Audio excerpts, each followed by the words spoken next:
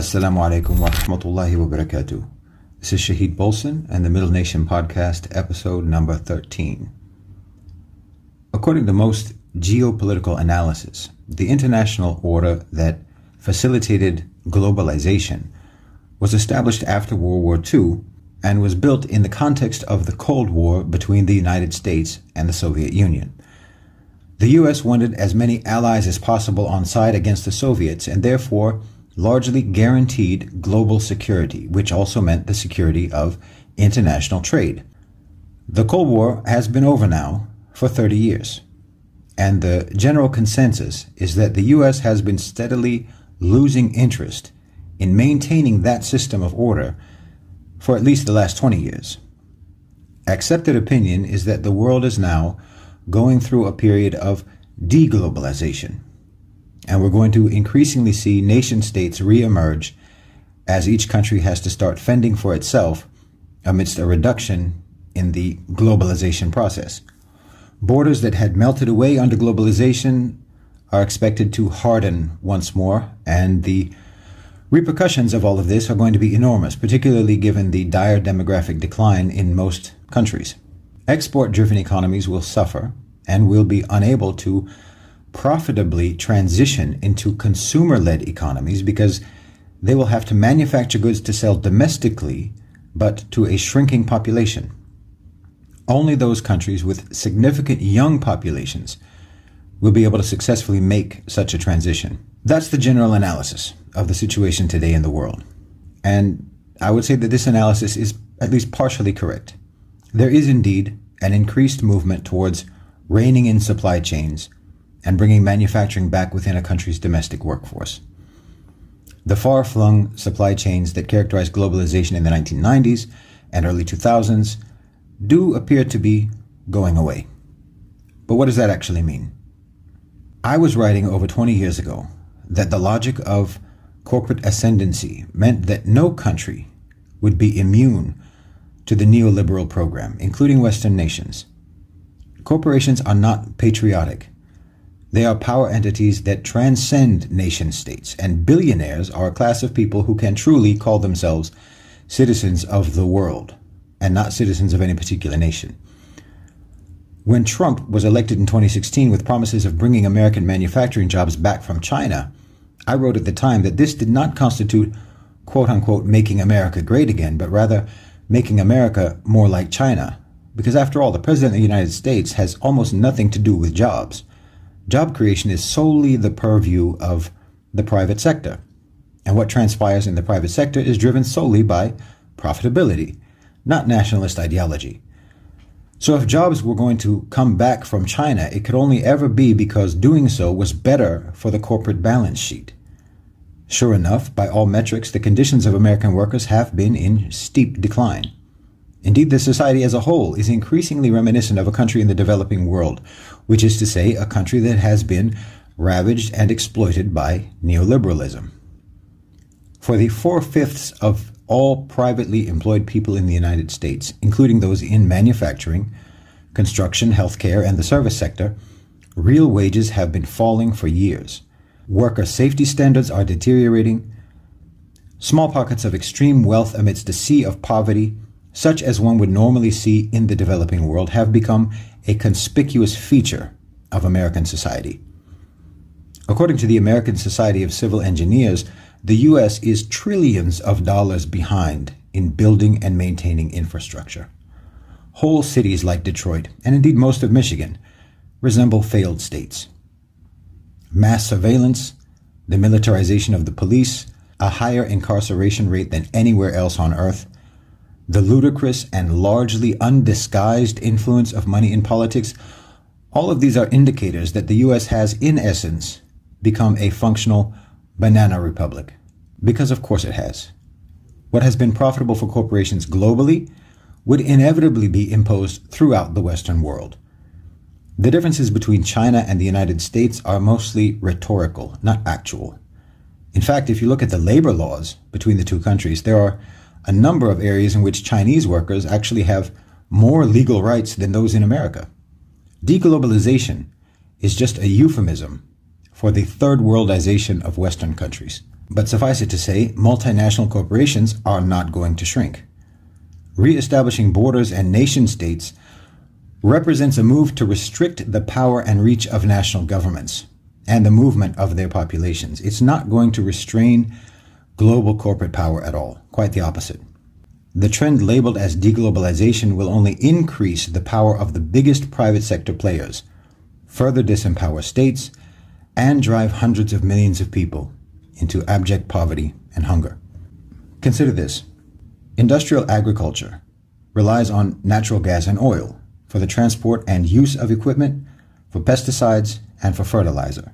As international shipping decreases overall, the cost of importing these products will rise. Now, remove or disrupt the availability of the easy access to petroleum products and crop yields will be cut roughly in half. Rich nations with large tracts of farmland, or rather, large tracts of farmland that are owned and managed by big agribusinesses, will be able to maximize even limited access to petroleum products through GMO processes, gene editing, and individuated crop maintenance through technology. Thus, deglobalization is expected to allow the world's biggest agriculture companies like ConAgra and ADM to completely dominate farming and food supply, while potentially also creating even greater inequalities worldwide in access to food.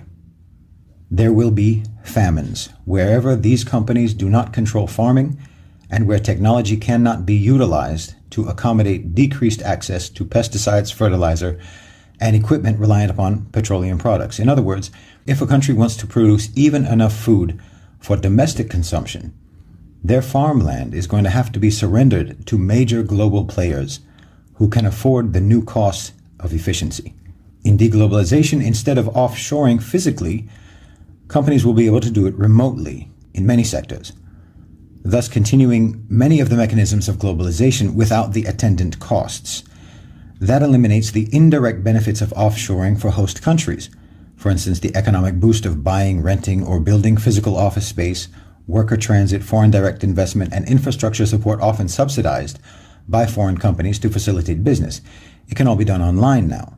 So the most predatory aspects of globalization are therefore likely to intensify through deglobalization. Workforces around the world will still be pitted against one another in a race to the bottom, and corporations will become even more liberated from government oversight. Now, as I talked about in the last podcast, the Muslims are in the best demographic position in the world. We are, as a group, the youngest population on earth. This means that our economic and political sovereignty are more important than ever, as multinational corporations, national corporations, will inevitably target our countries for exploitation. As a workforce and as a consumer group, we are going to be among their most important potential resources for continued profit growth, since markets around the world are in a state of gradual evaporation. Our individual countries are going to be vulnerable. Our major companies will be in the crosshairs of predatory multinationals who will want to swallow them up.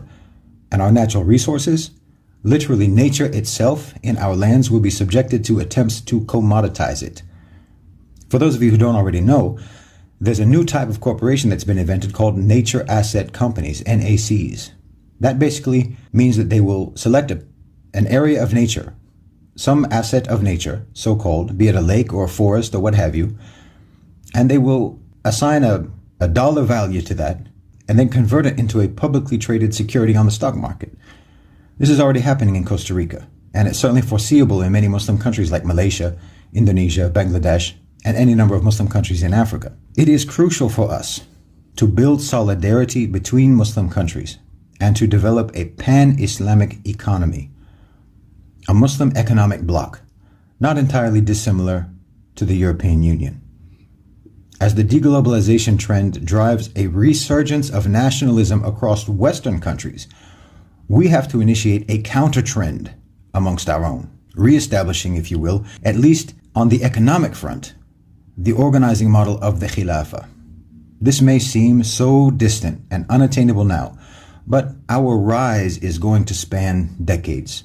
There is no reason why there cannot be a union of Muslim states by the year 2100, if not sooner.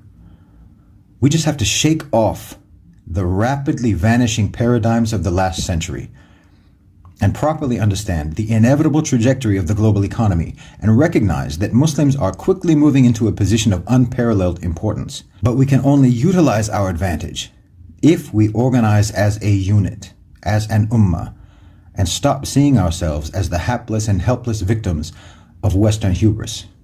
Now, the OIC, the Organization of Islamic Conference, has been a lame duck organization for years, if it ever had any significance. But it is still conceivable that the OIC could actually start to mean something if we choose to make it mean something. Global Muslim unity has to become real, practical, and not just symbolic or rhetorical. The OIC's framework agreement on a trade preferential system between member states was drafted 30 years ago, but has never been put into effect. We need to understand that this sort of agreement has renewed importance and urgency as Muslim countries become more and more the focus of the global economy. For a long time now, we've treated these matters lightly because no one could see any real potential independent economic revival in the Muslim world.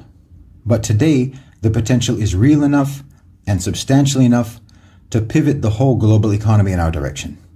We have to start taking this seriously. Otherwise, any single Muslim country on its own will face a tremendous struggle against the power of multinational corporations who, combined, wield economic influence that eclipses their national budgets. I mean, consider the fact that the entire GDP of Egypt is barely a third of the money controlled by an investment firm like BlackRock or Vanguard. Our countries simply have to work in unison with policies of pan-Islamic protectionism and unified approaches to trade and investment that can start a reversal of the deindustrialization and disempowerment of the previous century in a way that will make the Muslim world rise together.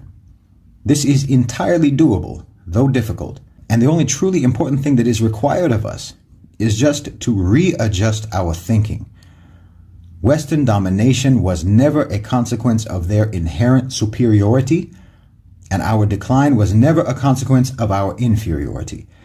They enjoyed certain advantages at a particular moment in history due to a combination of factors, and they maximized those advantages to gain ascendancy.